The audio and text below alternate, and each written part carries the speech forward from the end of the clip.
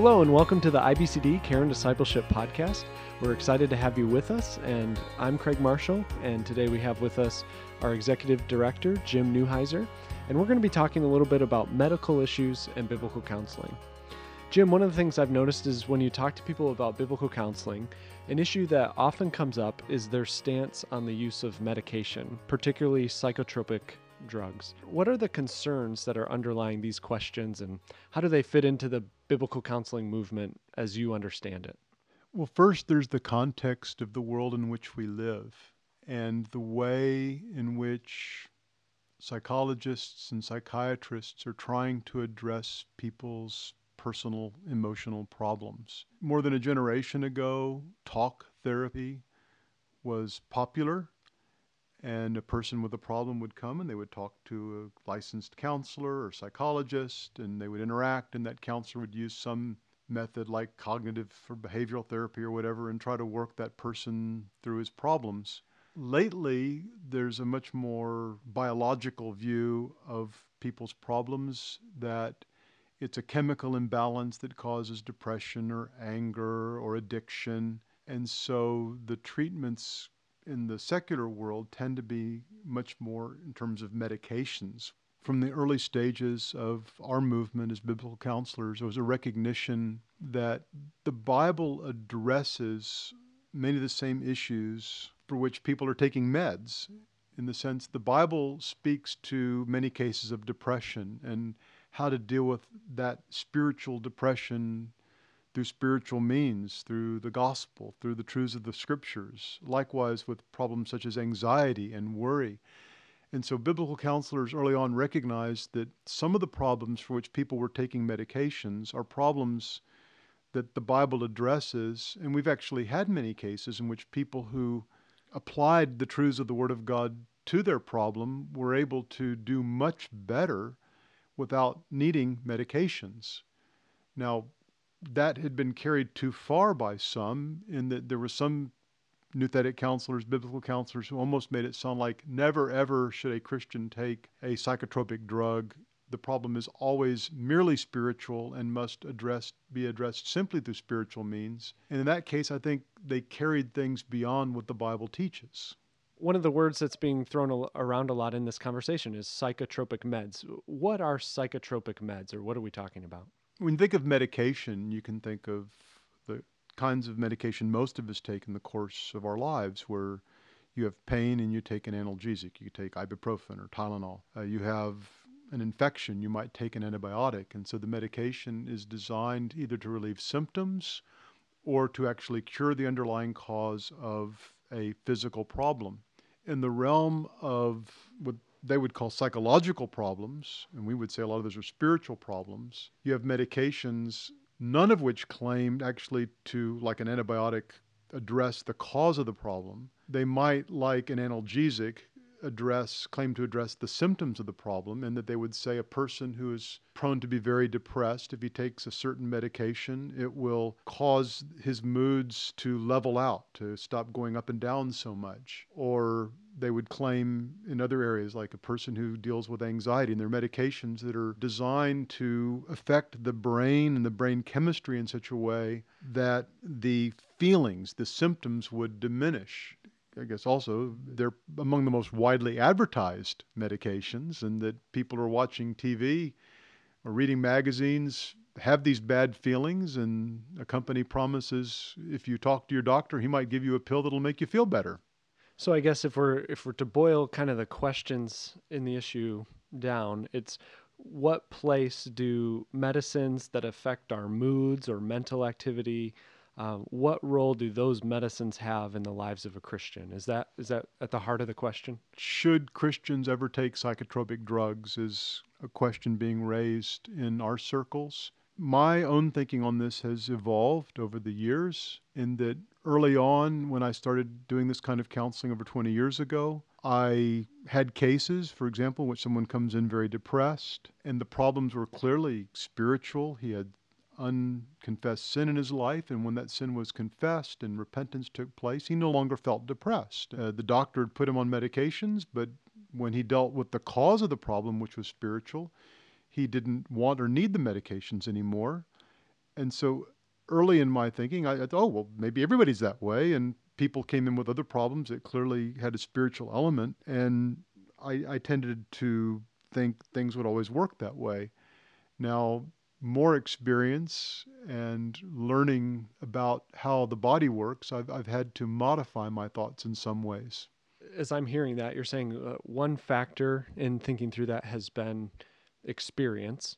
How has that impacted your view of the scriptures? I mean, as someone hears that someone's view has changed and it's supposed to be a biblical view, one fear people can have is, oh, you're just starting to read the scriptures through this lens of addressing a view you'd rather take. Right. Well, the Bible is infallible, unchanging, and fully sufficient to address our spiritual issues, our spiritual problems. Sometimes we can be guilty of putting an interpretation on the Bible that the Bible doesn't demand. The Bible does not explicitly teach that Christians are not allowed to take psychotropic drugs. That's an inference that some people make. And in my case, several things have influenced me to realize that there are cases in which Christians may have the freedom or it may be appropriate for them to take psychotropic drugs. One is I've been shown, and this is where getting to know a psychiatrist, a medical doctor who deals with diseases of the brain, was really helpful to me, is she showed me how brains are literally, you can see in brain scans that people with certain kinds of schizophrenia, other diseases, the brain is literally deteriorating. And so when the person whose brain is deteriorating hears literal voices, they think they're being told to do things, that medication can, in some cases, offset the deterioration, the malfunction, the disease of the brain, at least to relieve some of those very undesirable symptoms. And if there's a medical solution, that's something a Christian has the freedom to take advantage of, and it would be very wrong to judge that Christian for making that decision. And so in the examples you use there, there's a closer link probably to a medical problem and a medical solution, as in deterioration of the brain. What about in situations where it could be heavily influenced by sin? There's no direct correlation to helping something medically. How do you think about those things? Right. I appreciate when Ed Welch says there may be a physical problem, but there's always a spiritual problem. And this also gives me hope as a biblical counselor. If someone's coming in with, whatever their problem is, there's a spiritual element to worry, to fear, to depression. Even someone who has their brain deteriorating in terms of Alzheimer's and memory loss and dementia, the Word of God addresses the spiritual struggle they're enduring, and I can bring that word to this person to give him spiritual help. But that person is also free to seek medical help. Now, the question you raise is, how do I know what is physical and what is spiritual? And part of how my view has changed is that I realize there are cases in which I will not know. There are cases that are clearly major physical element. There's been a brain injury. There's clear brain disease, brain deterioration. There are some cases that seem clearly spiritual, like David in Psalm 32. He seems depressed. Well, he committed murder and adultery, and God is chastising him. And that wasn't just, there wasn't a physical cause for his bad feelings. It was a spiritual cause that led to the physical bad feelings. But there will be cases in which someone, I've had people who, without any explanation I could figure out, who just had overwhelming feelings of sadness, no big sin, no big worry. And could there be something going along with them physiologically? Maybe. I'm not sure. And so I have to admit my uncertainty. I can't say from the Bible with complete certainty this is merely spiritual. I can say, yes, there's a big spiritual element. I want to address that. I might even encourage somebody, don't run after the medications till we have addressed the spiritual problem. But I can't judge with certainty that there is not a physical issue in some cases. So that's how you view the situation with meds. A lot of times people are already coming in on medications or with views already formed about these things. How do you approach a person who's already using or interested in psychotropic meds? On our intake form for new counselees, we ask what medications they're on. Some of those we're familiar with. Sometimes I'll look them up online so I can understand what is it meant to treat. And what are some of the side effects that are possible? I'll sometimes ask the counselee about that, but I'm going to ask in a non-judgmental way, like, oh, why are you taking that? And how is it affecting you? Rather than coming across as hostile to the meds. At that point, typically, we'll just focus on the spiritual problem. And okay, you've been feeling very depressed. What are some potential spiritual causes that could be leading to these symptoms? And in the back of my mind, I'm thinking, well, if we can address the causes, the symptoms will go away. And quite frankly, most people who are on these drugs don't like them. A lot of people go off of them because they're tired of just feeling, sometimes it makes them feel like they have no emotions or no feelings, no highs, no lows. But my approach would be first to just let me help you from the Bible. That's what I'm equipped to do. I can use the Bible to help you with your spiritual struggles. And then often it'll be the counselor who says, maybe you don't need these anymore. And I would say, well, tell your doctor that. Ask your doctor if it'd be possible for you to cut back or to go in a process of getting off of the med under his supervision, and do that as a test case to see if you're okay without it. And I've had people who have done that and have gotten off of the meds. And the doctors aren't always thrilled, but it's not my decision. It's the counselee's decision. And then sometimes they may be afraid to get off of the med. And while my opinion may be, I wish they'd try, I view that as a matter of their liberty to make that decision. I just had someone that I was working with the other day who there were lots of marriage struggles that we'd been wrestling with, and kind of having worked through some of those, then the question came up of, hey, I'm on these meds and they help me with this, but the side effects are this. And realizing he and his wife kind of never had really talked through that. And so it seemed like my role was a lot just to help them think through wisely the pros and cons of using those and the hard issues behind it. Does that seem like a reasonable approach? Or Sure. And there are cons. We've already mentioned the side effects, and many of them are undesirable, and some of them go beyond the emotional side effects to physical side effects. But I would do it in a way where it's interactive, not get off of this, but how do you feel about this? What do you think about this? How does it affect you? And I would try to point them more also to, as you grow in learning to trust God more, as you grow spiritually, do you think that some of what may be causing you to use this may diminish so that you could consider trying without it? And I know that in some people's lives, they go on the meds temporarily, and there are psychiatrists who favor this as well, where the doctor puts them on a med to get them through that time. Again, the choice to use the med rests between that person and their doctor. I would even warn people in general that doctors tend to be too quick to give too many meds, so I'd be cautious there. But if someone is losing it, and I've had cases where people, through anxiety, through kind of a manic phase, they may call it, gone days without sleep, I would want them to take meds so they can sleep, or they're going to damage themselves. And I think in the same way that if a person, their emotions just totally out of whack, that's a freedom they would have. You've been trying to pray with them and bring the Word of God to them, but it's a freedom to temporarily try the meds to get some stability. you mentioned the word freedom a lot in regards to Christians taking medication. What's led you to that view, and did you used to view it as a freedom that Christians had? I think that using that term came from something I heard Dr. Charles Hodges, who's going to be speaking for us soon, use, where he made the statement. At first I found it kind of objectionable. He said that the use of psychotropic medications is a matter of Christian liberty.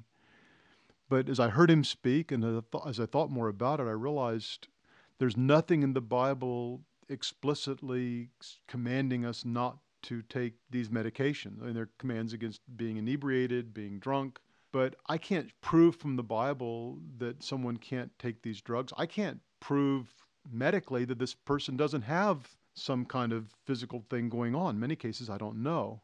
So you can definitely see this is a hot button issue, and there are a lot of factors that are at play. Christian liberty, what the person's true needs are, really trying to work with them and make the issue the issue.